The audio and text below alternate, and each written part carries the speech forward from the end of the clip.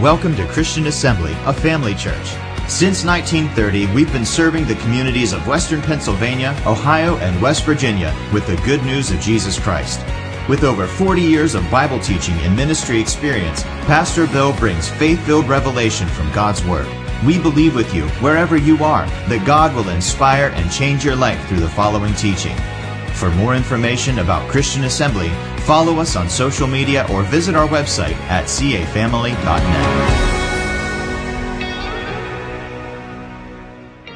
Praise God. All right, we're going to look in Joshua chapter 18, verse 1.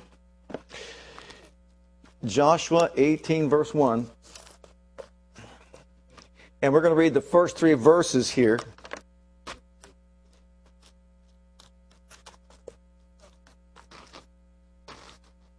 Joshua 18, as soon as I get there.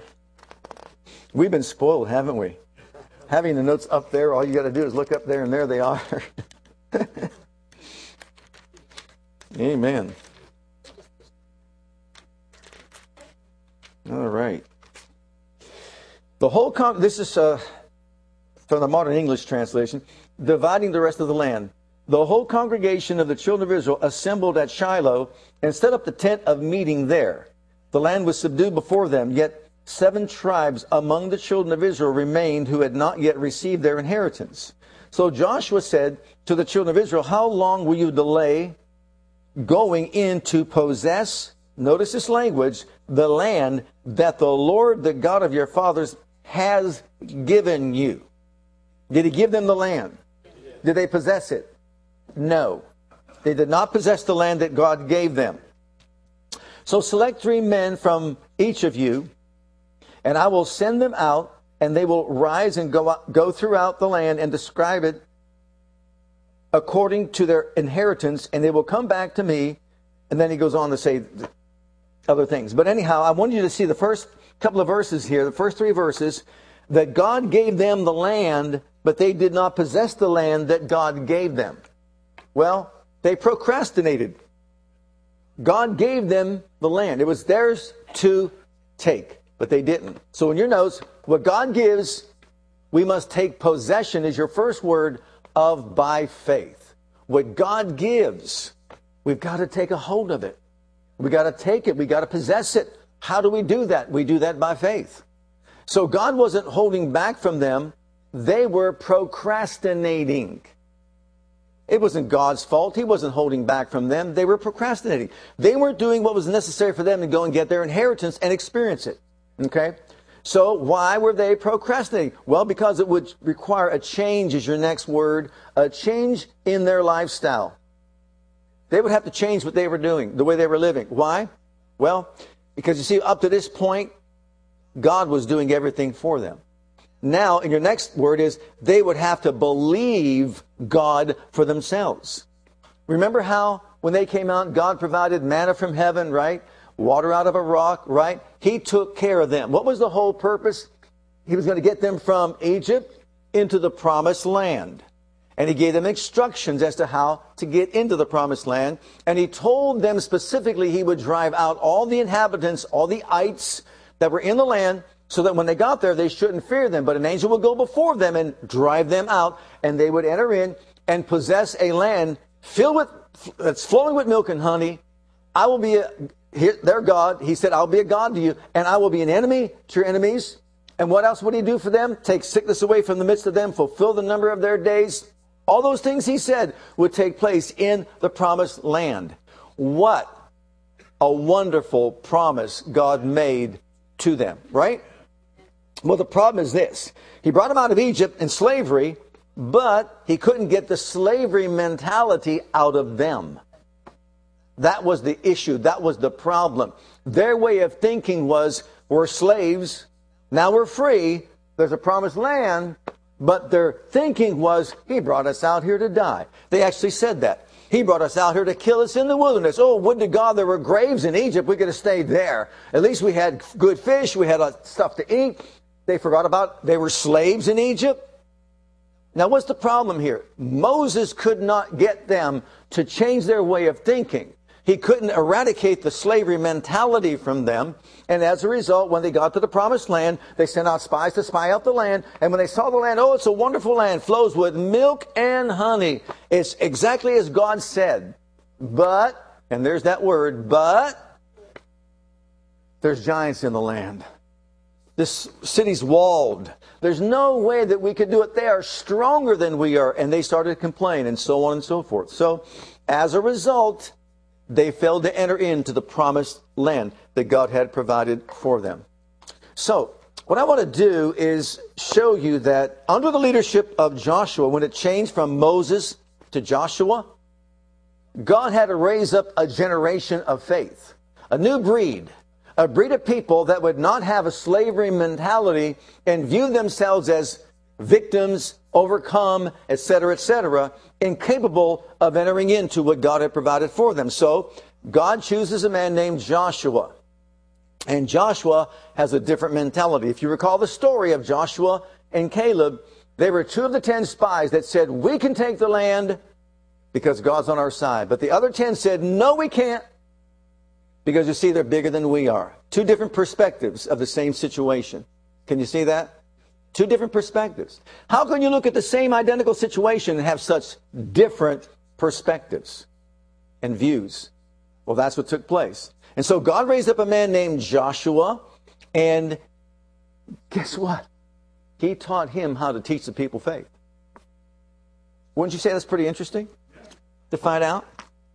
How he did that? Well, he did. He taught them how to walk in faith, how to live by faith, and how to develop a higher level of faith in himself. So look in Joshua chapter 5 and look at verse 1.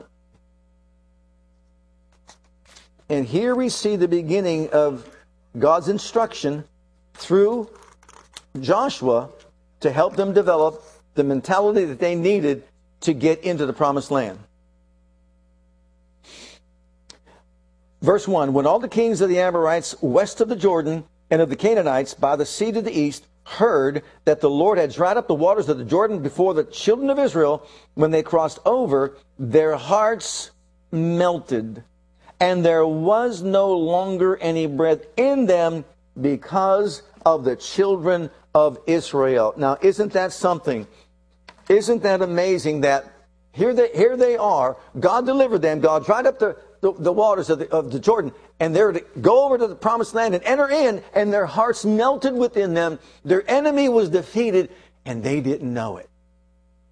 They were already defeated. So number 1, our enemy is defeated, and that's found in Joshua 5 verse 1. We need to view the enemy as defeated. Imagine that. The enemy was defeated. They conceded the land. They actually said, we concede the land. It's theirs. There's no God like their God. We saw what he did for them. He's defending them. He's fighting for them. But Moses and all those other guys, those 10 spies, what are they saying? The 10 spies are saying, we can't do it. There's no way we can do it. They're bigger than we are, and so on and so forth. So you got this dialogue going back and forth between these two. You realize that they didn't have to spend 40 years in the wilderness. They could have walked right into the promised land and experienced the beauty of all that God had for them. But they didn't. With the enemy defeated, down and defeated, and conceding the land, they stayed away from it because we can't do it. It was up here, between the ears. They had doubt, unbelief, and just couldn't get rid of that slavery mentality. So, under point A, we are to view sickness the way that God does. Our enemy has been defeated. I know this is difficult because we deal with it every day, but the enemy is defeated. The devil's been defeated, and all his works have been defeated. As a matter of fact, we're told in 1 John 3:8, for this purpose was the Son of God manifest. Why? That he might destroy the works of the devil. Undo, outdo, overdo all the works of the devil. We're told in the book of Hebrews as well that he's defeated. Well, I wrote these scriptures out. You can just look them up for yourself. Sickness and disease, as far as God is concerned, has been dealt with by the stripes of Jesus. Now, there are the verses. Isaiah 53, who has believed our report, to whom is the arm of the Lord revealed. And it goes on to say, he bore our sickness, he carried our pains, and with his stripes we were healed. Say it with me, with his stripes, I am healed. I believe that report.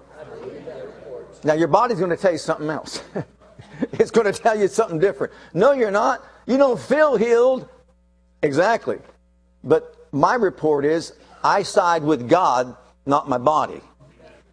All right, we need to view it that way. Matthew 8:16-17, when the evening was come, they brought unto him many that were sick and filled, they had devils and all that. He cast out spirits with his word, healed all that were sick, that it might be fulfilled what was spoken by Isaiah the prophet, saying he himself took our infirmities, and he bore my sicknesses. Say it with me, he bore my sickness and carried my pains. Say to him, you bore my sickness. You carried my pains.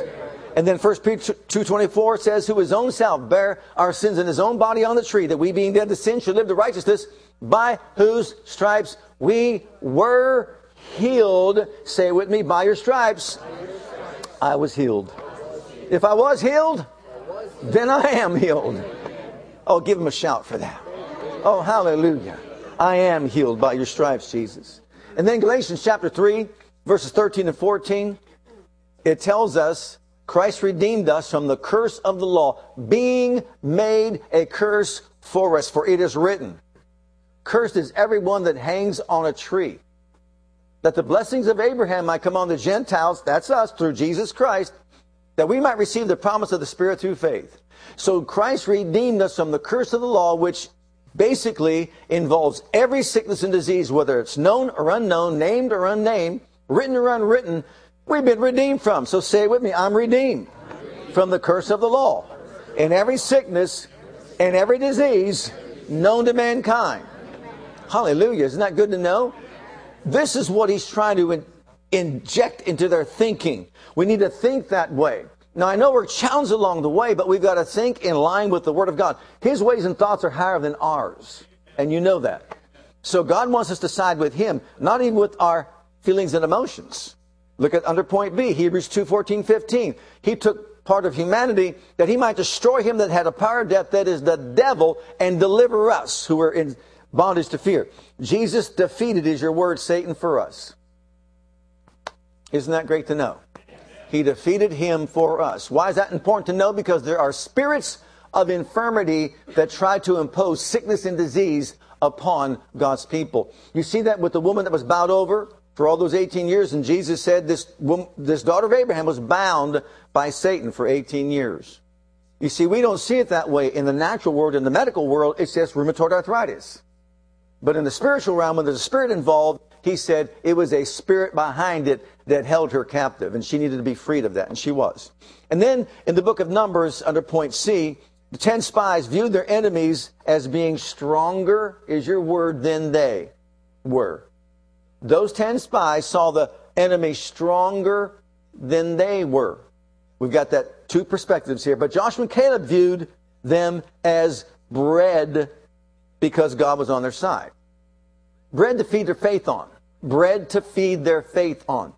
So how can you have the same scenario, the same view of the promised land, and you've got 10 spies on this side, and they say, we can't do it, they're too strong. And you got 2 on this side saying, they're bread for us, God's on our side, we can do it. The point is, what camp do we want to be a part of? Someone said, you faith people, you talk about faith all the time. Well, would you rather be, let's doubt everything that God wants to do for us. I'm a doubter. Really? I'd rather preach the faith of God than doubt and unbelief like the 10 spies. And guess what? Maybe you're here and you never heard me say this. This has really knocked me in the head when I discovered this. You can go on John Gill's commentary about this. The 10 spies, and sometimes when I watch some of these video preachers and they preach all this stuff that's against what we believe, I'm thinking one day, can you imagine? These 10 spies that got all the people to doubt God, they died by the plague right before the Lord and the people. And the plague was worms ate out their tongues, jaws, and stomachs right in front of them. So you believe in your heart, you say with your mouth. What you believe in your heart, what you say with your mouth. They were teaching them, we can't do it, we can't do it. They're bigger, they're greater, they're stronger, we can't do it, we can't do it. And the people all sided with them and said, we can't do it, we can't do it, we can't do it. So their judgment was worms ate out their jaws and tongues and basically their navel, which represents the very heart of their being. Heart and mouth. So what they said was wrong in the eyes of God, and He did not like it one bit. But He went on to say, but as Joshua and Caleb had another spirit within them, they're going into the promised land. And in Numbers chapter 14, where it talks about, as you've spoken in my ears, that's what I'm going to do to you. Can you imagine that? God saying that? As you spoke in my ears, that's what I will do to you. So here we got on this side the camp that says under Moses, we can't do it. Here we got on this side the camp that's raised up under Joshua, we can do it. Now God had to do what? Shift. He had to wait for 40 years until all these people died off. And those that were 19 under, they went with Joshua. And Joshua began to teach them faith that was taught to him by God. And that's what we're studying. So number one, enemy has been defeated. Number two, we have a covenant with God. Look at verse 2. And this is once again, this is God instructing Joshua what to teach the people. Look at verse 2. At that time the Lord said to Joshua, make flint knives and circumcise the children of Israel a second time. So Joshua made flint knives and circumcised the children of Israel at the hill of the foreskins called Gibeath Haaralat. Well, doesn't sound good at all. Sounds extremely painful, doesn't it? All right. But this represents the Abrahamic covenant. All right, in your notes, we have a covenant with God. Number one, the enemy is defeated. Number two, we have a covenant with God. A covenant is a contract or a legal agreement to do something or not to do something. And once you enter into a blood covenant relationship, what stands behind your integrity is your life. If you break a blood covenant relationship, you die. You don't forfeit your possession like a car that you didn't pay for, or you didn't pay for your mortgage on your house to say repossess it and take it from you. It goes to sheriff's sale. You give up your house. If you signed in blood to purchase that house, you died. You don't just give the house back, you die. So we need to learn that in our culture. They understood that in that culture. You break a blood covenant relationship, you die. Pretty strong, wouldn't you say? Strong words? Well, that's exactly what God was establishing. Now notice this. Under point A, circumcision was the sign of the Abrahamic covenant. Your word is sign. It reminded Israel of God's promises made under oath. Not to circumcise a son meant they lived outside the covenant. They lived outside the covenant. And are you ready for this one? Go to Exodus chapter 4.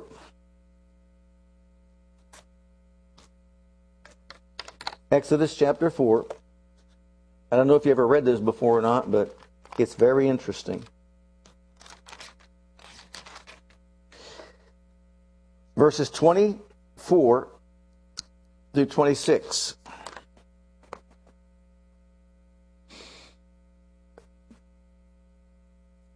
At a lodging place on the way, the Lord met him, that is Moses, and sought to kill him.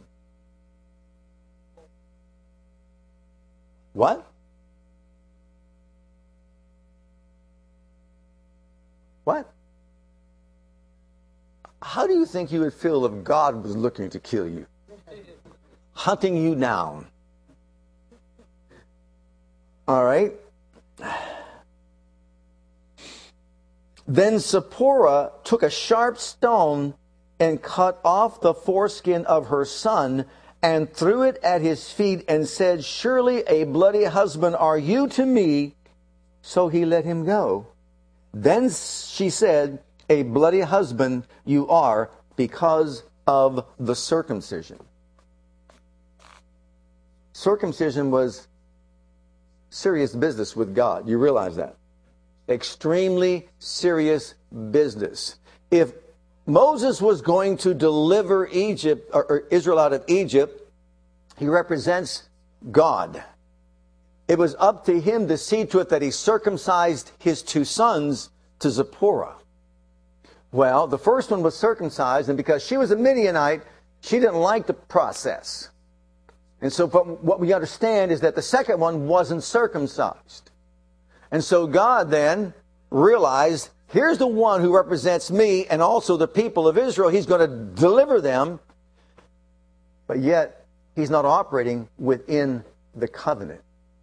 You see, if you don't get circumcised, you're on the outside of the covenant, not within. And God was so upset with him, he sought him to kill him.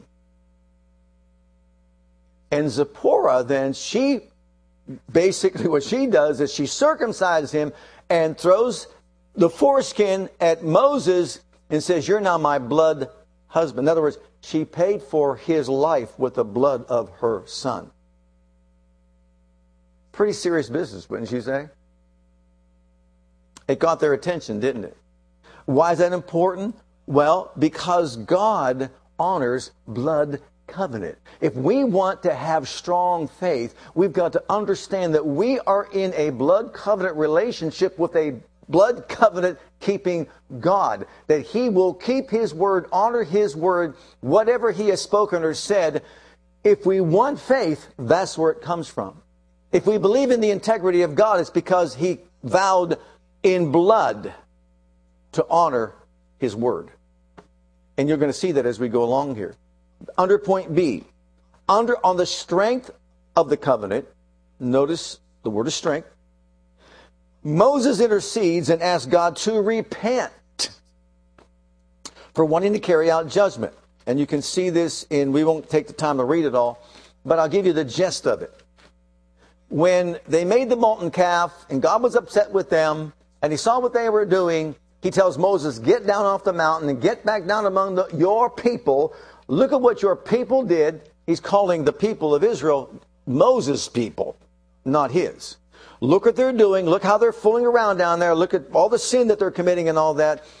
And you get down there, and I tell you what, I'm going to make a new nation out of you. I'm going to wipe them off the planet. I'm so frustrated with them. God was angry. God was upset. His wrath was just stirring. And what does Moses say to him? Excuse me. Remember Abraham, Isaac, and Jacob?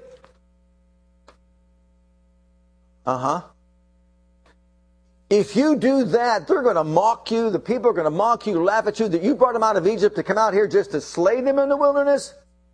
Honor your covenant with Abraham, Isaac, and Jacob. By the way, I'm too old to have more kids. I'm not going to have another nation under me. So, what does the Bible go on to say that he did? God repented. Repented. On the strength of the covenant, repented for wanting to destroy the people. It means he had a change of heart and mind. Why? Because you see, Abraham was long gone. He had to honor the covenant he made with Abraham, Isaac, and Jacob. He had to do that. And here's where some people get upset. They say, "You faith people, you think you got God in your pocket or in a box somewhere." No, we don't. God put Himself boundaries that He established for His operation in dealings with mankind. Why? So that we can have faith. If God can do whatever He wants, whenever He wants, however He wants, and all that, and some people say that's His sovereignty, well, guess what? If He could do that, you can't have faith. Because you don't know what He'll do. If He can change like that, change like that, change like that, how many of you know that God's smart enough to know He's not going to make a promise He can't keep?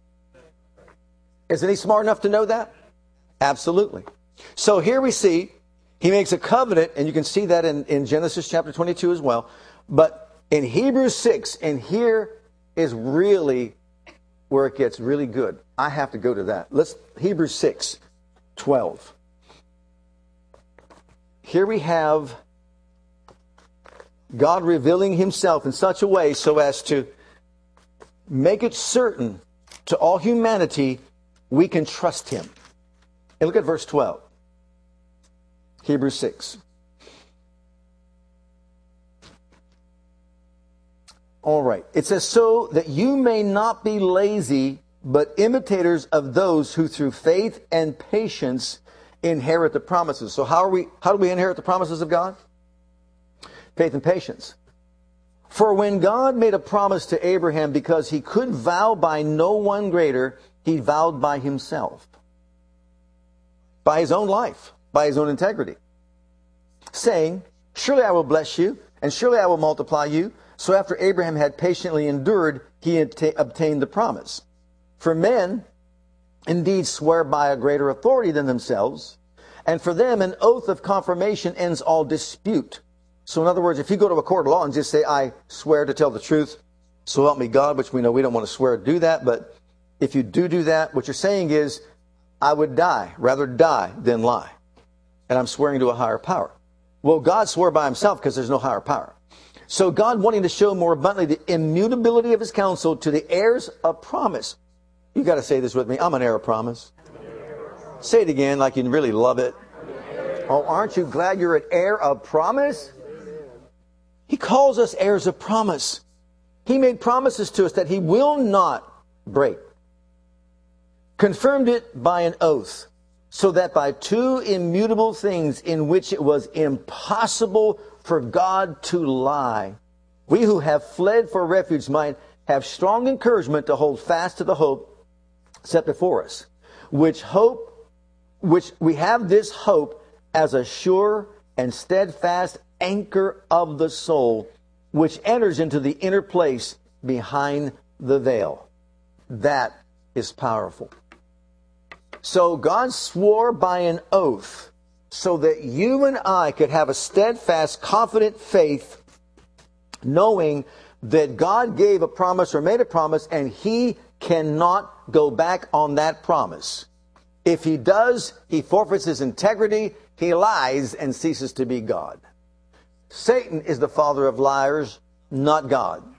When God makes a promise, he keeps it. Every promise is yea and amen as far as he's concerned. So what is faith? Find a promise of God, embrace it, and say, you said this, I'm holding you to it. And he says, you're right. I did. And you're going to see this. So in your notes, God made a promise, swore by himself, and is now under an oath, just as he was then. This truth is the foundation for a strong, victorious life of faith. This is the foundation. It has more to do with the integrity of God than our ability to believe. This is his integrity. He is not going to break a promise. He's just not going to do that. All right, so we see this in the book of Psalms 89. You can look it up for yourself, but it's talking about, once I have sworn to my servant David that I cannot lie, and you could trust my word, it's as sure as the moon at night and the sun in the morning and the stars in the sky, all the heavenly bodies working together, my plan, you can trust me that I will honor my word, not alter it or change it in any way, shape, form, or fashion. So once God swears, he cannot lie is your next word. He cannot lie. He just can't lie. So, because he can't lie, we can trust him. If he can break a promise, we can't trust him. Someone says, well, if he wants to change his mind and not do something, then he's God, he's sovereign. No, he can't. Simple explanation of sovereignty. Sovereignty is God, who is a sovereign God, established boundaries for his dealings with mankind. And he swore by an oath not to overstep those boundaries so that we could trust him and have faith in him. If he could step over those boundaries in dealing with us and just operate apart from all that, we can't trust him. We can't have faith in him. So to ensure that we could trust him, he swore by an oath, made a blood covenant with us, and the two heads of the covenant, God the Father and God the Son, came in together, and they formed a covenant called the New Covenant. They negotiated the terms and the benefits of the contract of the covenant, and they can't lie. And since both are perfect, and the blood's been shed and sealed the covenant, we expect God to act out what he said, and every promise is yea and amen. If he can change his mind now, in his sovereignty, he becomes a liar. So faith is based on not what we did, but what God did. Let me ask you a question. Did you ever make a promise to your child? Did you ever promise to give them $10 million? Why not? you don't have it to give. And because you don't have it to give, you would never make a promise like that. Now, if God promised to give you $10 million, promise us, Lord. Wouldn't that be wonderful? Wouldn't it? Because you see, He has it to give, and so He can't lie. Imagine that. So God's smart enough to know that I'm not going to say that because I can't perform that. He wouldn't say it. But because He can back it up with His integrity, I'll say it and I'll make it good on their behalf. Everyone who believes the promise and acts in faith receives it, and it will certainly come to pass.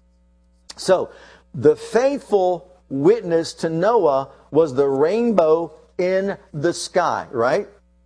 So I ask this question oftentimes when people come up to me and they say, you can't put God in a box like that. You can't just expect that God has to do what you say. Really? Can He destroy the earth by a flood ever again? Why not? And they're quick to say, I said, why? Well, He made a promise. You're answering your own question. If He can't violate His promise, then He's made a boundary for Himself, didn't He? He can't cross it. He can't go over it. Now, if I say, does He have the ability to do it? What's the answer? Yes. But will He do it? No. And why? He made a promise. He will not in any way break the promise. And that's what He said. So the rainbow reminds us of the price we pay for trusting our own limited reasoning, is your next word, as our basis for faith, rather than the absolute truth of God's unfailing word. So we'd rather trust His word rather than our own reasoning. It also reminds us of the covenant God made with all creation to preserve, is your word, the created order, and of God's hatred for what? Sin. His faithfulness and His provision for salvation. So that bow in the sky, it doesn't just remind us of God's promise not to destroy the earth by a flood. It reminds us of His hatred for sin, His faithfulness, His provision for salvation. He saved saved the human race by an ark that was built. So it also includes all that. Well, in Revelation chapter 4, this is where it gets good. You ready for it to get good or gooder? Look in the book of Revelation. The last what? The last four. The last four? All right. Preserve, sin, faithfulness, and provision. You're welcome. In the book of Revelation, chapter 4, look at verse, let's see here, 3.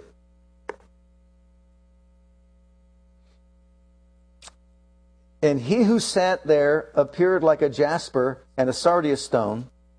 There was a rainbow around the throne appearing like an emerald. Now, we know about the bow that's in the sky that represents the Noahic covenant.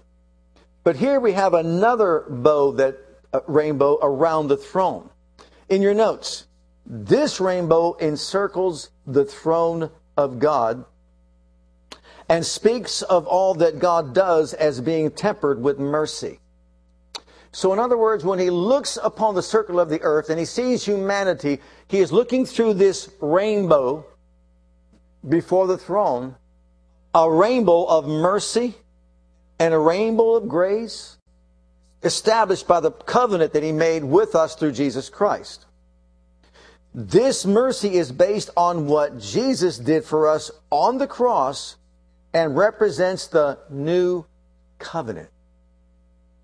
The new covenant. So you see, people will say, well, what about somebody back in the Old Testament and all that? Wait a minute, we got a new covenant. Let me remind you of that, established upon better promises. Let me remind you of that as well. The Bible is progressive revelation. What they had back then was wonderful, but it was progressively giving us more light and understanding of what God was all about and what redemption was all about. And so now he has before the throne, we need to see this, when he looks down upon the circle of the earth and he looks into our lives, he doesn't see me the way I am in my own flesh and my own abilities.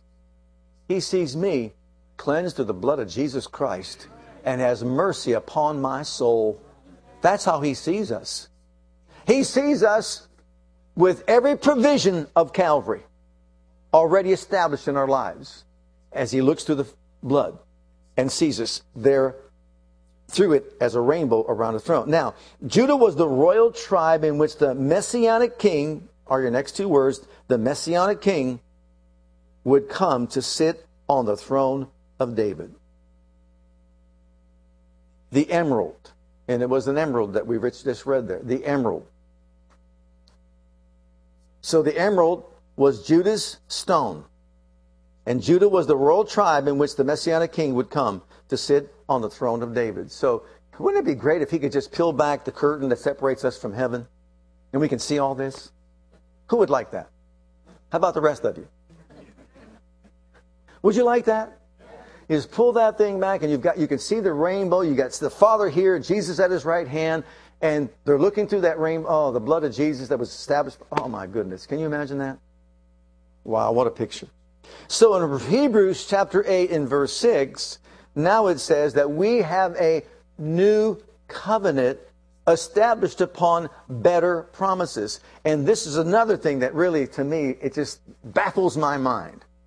But they are the chosen people of God. The Jewish people, the chosen people of God. He has a covenant with them. And you see, and they're special people. I know that. I know that. And they fulfilled their purpose. And Jesus came. And Jesus died. He shed his blood. He established a better covenant upon better promises. Whatever promise they had, we got better. And if the old covenant meant they could have healing, how much more can we have healing in the new covenant? Remember Psalm 103 that says, bless the Lord, O my soul, and all that is within me, bless his holy name. And don't forget one benefit, which is a condition of a contract or a covenant. Who forgives all our sins. Say it with me, you forgive all my sins. Thank him like you mean it. Are you glad he forgives all your sins? But the next breath he says, and he heals all our diseases. Doesn't he say that? Say it with me, he heals all my diseases. He redeems our lives from destruction. He crowns us with loving kindness and tender mercies. He satisfies our mouth with good things. Our youth is renewed like the eagles. Oh, bless the Lord, oh, my soul. That's what he wants us to declare. Okay, so the new covenant is superior, is your word, to the old covenant for many reasons. It's superior. Well, one of which is the better promises the old covenant couldn't provide, is your word. Couldn't provide it. The old covenant could not provide what we're about to read. Number one, a change of heart. Could not provide that. Two, the remission of sin. Oh, ours isn't covered like theirs. Ours are remitted. Not remembered anymore. You know, when the devil brings up that thing you did last week, when he brings it up, it's only a picture of something that took place that's in a sea of forgetfulness that God doesn't remember anymore. Now, he's going to remind you of it to make you feel of guilt and condemnation, right? But what are we supposed to say? That's only a snapshot of something that was under the blood. It's under the blood. I'm not going to fish and dig it up, so forget it. Okay, so a change of heart, remission of sin, and eternal inheritance are three of the major benefits or promises of the major better promises. So, thank God, by the blood of Jesus, we're born again. We have a change of heart. By the blood of Jesus, we have remission of our sin. They don't exist anymore. And we have an eternal inheritance in Christ. So in Exodus chapter 15, verse 26, you can look it up later. This was the establishment of the healing covenant that God, Jehovah God, made with Israel. He said, if you keep my laws, my statutes, my commandments, and you're obedient to do what I tell you to do, then I will. I am Jehovah Rapha, the Lord, your healer. I will be to you Jehovah Rapha, the Lord, your healer. So there it is. He made a healing covenant. Now, here's the question. Did God have to do that? Not at all. Did God want to do that? Yeah. So when someone says, but God's sovereign, I will say, yes, He's sovereign, and He made a covenant of healing with humanity. Which, okay, they'll say, no, that's with the Jews. Then I say, okay, it's with the Jews. We got a better covenant established on better promises. So if that's the case, then that we have all they had and more. That's why it's better. All that they had, we have, and also something more, something better. The old covenant provided healing based on obedience to the laws and commandments of God. Walk in my ways, keep my statutes, honor my judgments, etc., etc., etc., based on your performance, based on what you do. Obviously, Moses found that out, didn't he? He wasn't honoring the covenant of circumcision, right? And God wanted to kill him for that, right? Well, listen to this. Look at the next part. In 1 Peter 2:24, we are told healing is provided under the new covenant based on the work of Jesus, not us. Based on the performance of Jesus, not us. Not our performance is your next word. Not our performance, but on the performance of Jesus. Aren't you glad for that? Now, that doesn't mean you can sin and get away with it. I'm not talking about that. It has nothing to do with you and I establishing this covenant of healing. Jesus established it. It was based on His performance and His work, including sitting down together as a covenant head and talking it over with the Father, making certain that the provision would be healing in our bodies as well. So in 1 Peter 2:24, by whose stripes you were healed. And that's how God sees it. Now, when Oral Roberts, I have this as a little testimony, recovered from a stroke, he attributed the recovery to studying the blood covenant. He was, I don't know if you recall that. You know, this was some time before he died, but he had a bad stroke. And what he did was he got to the best materials he could get and studied the blood covenant. And as a result, he was healed of the stroke, completely healed of the stroke. And he lived many years after that. But he said it was the blood covenant that did it for me. When I studied that and I realized that God must perform His word and keep His promise, that is what did it for him. Now, look in Hebrews chapter 11, 17 through 19. Let's read that, because this really, again, is important. To establish strong faith. I know it's a lot of material here, but if you take it home and study it, that's why you've got the notes here. It'll bless you. It'll help you really establish a good, strong foundation for your faith. I guarantee you, many in the body of Christ don't even view it this way. They don't see it this way because maybe they're not astute students of the Word. I don't know. But how many of you know that when Jesus was on earth, that He taught levels of faith or degrees of faith? You have no faith, little faith, great faith, and then there's perfect faith. At least that. There's shipwreck faith as well. Faith unfeigned as well. But those four levels, you can say. Little faith. When they wouldn't do something about the storm, they were in the boat and they were going to drown, and they said, Lord, don't you care that we're going to perish? We're dying and you don't care. God doesn't care and we're dying. That's no faith. He said, how is it that you have no faith? So if you want to understand some of the characteristics of no faith, God doesn't care. You ever say that? God, you don't care what I'm going through, and I'm going to die, man. This thing is killing me. If you talk like that, that's called no faith by Jesus. Secondly, Peter began to walk on the water when He said, come. He began to walk on the water, and he actually walked on the water.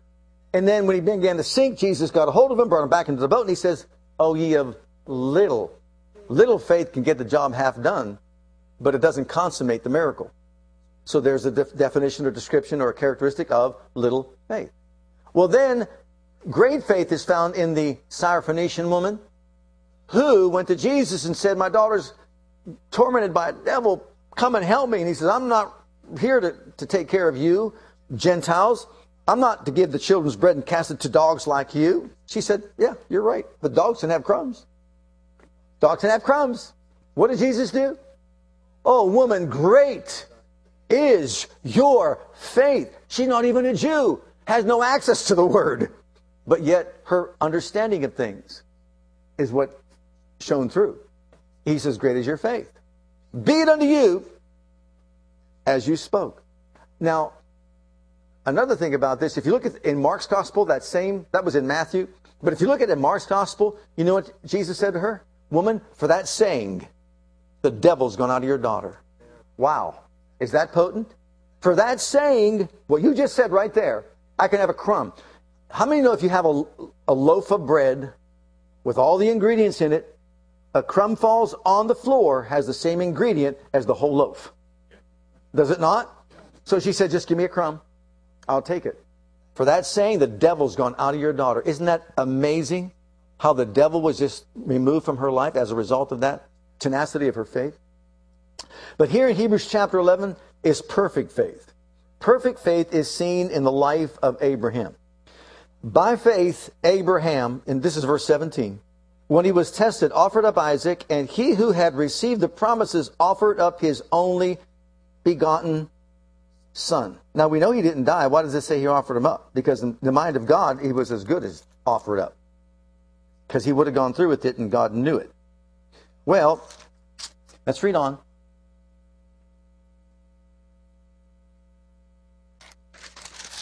(17)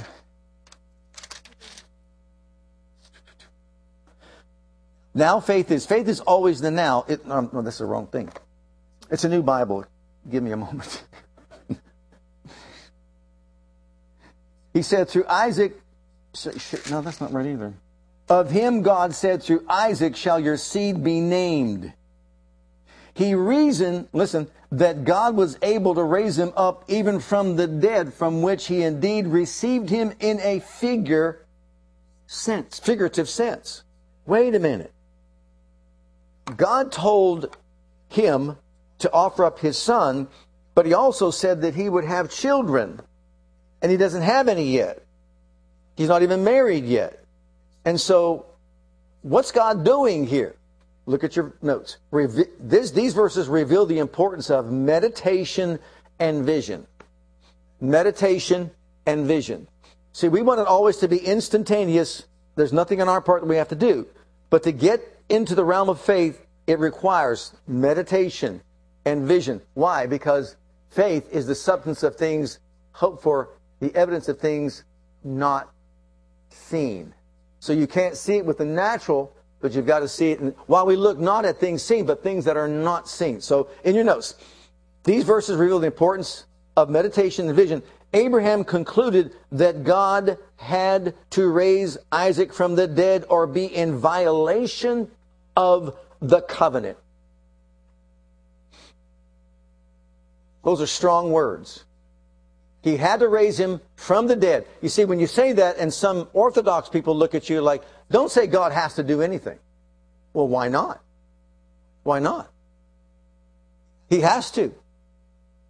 He concluded that he has to raise him from the dead. So here's what he did.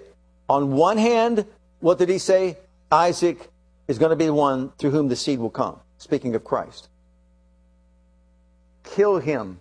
Offer him as a sacrifice to me before he has a child. Now you reckon those two statements. So what did he do? I got to go somewhere and think about this. I really got to think this thing through. Well, wait a minute. At that time, no one was ever raised from the dead, so he didn't have any clue as to how that could take place. But he went, he's going to have children. I have to take his life. Children, life, children. Lord, what are you doing here? Oh, I see it. Since you can't lie, and he's going to have children, if I offer him as a sacrifice, you have to raise him from the dead. And he saw it in a figure. It was so... This is called perfect faith. Remember what James says about this in chapter 2?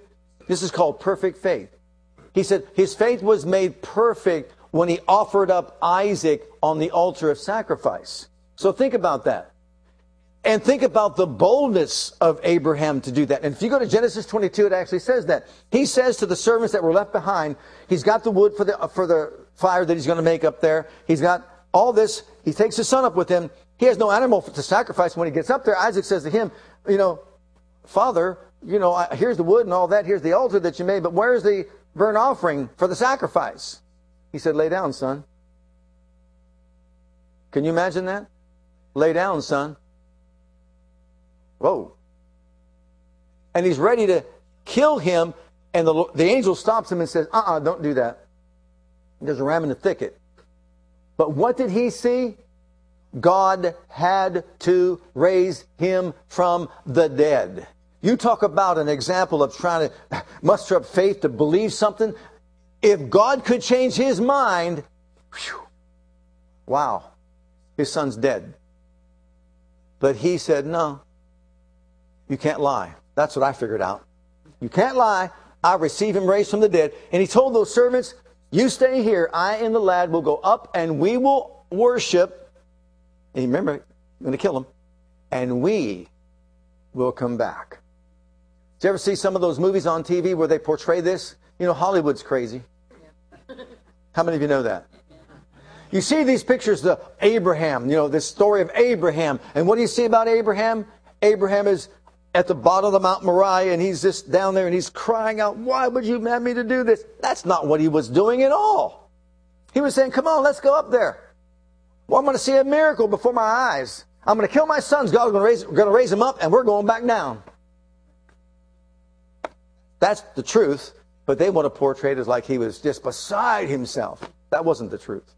Let's quickly go through these. We're running out of time here. So, James 2:22, by his works his faith was made perfect. So that's called perfect faith. Okay, the other verses are impossible and precedent.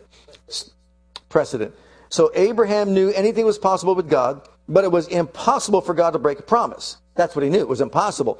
He knew God cannot lie, so he had no precedent for anyone being raised from the dead, but he knew God could and had to do it.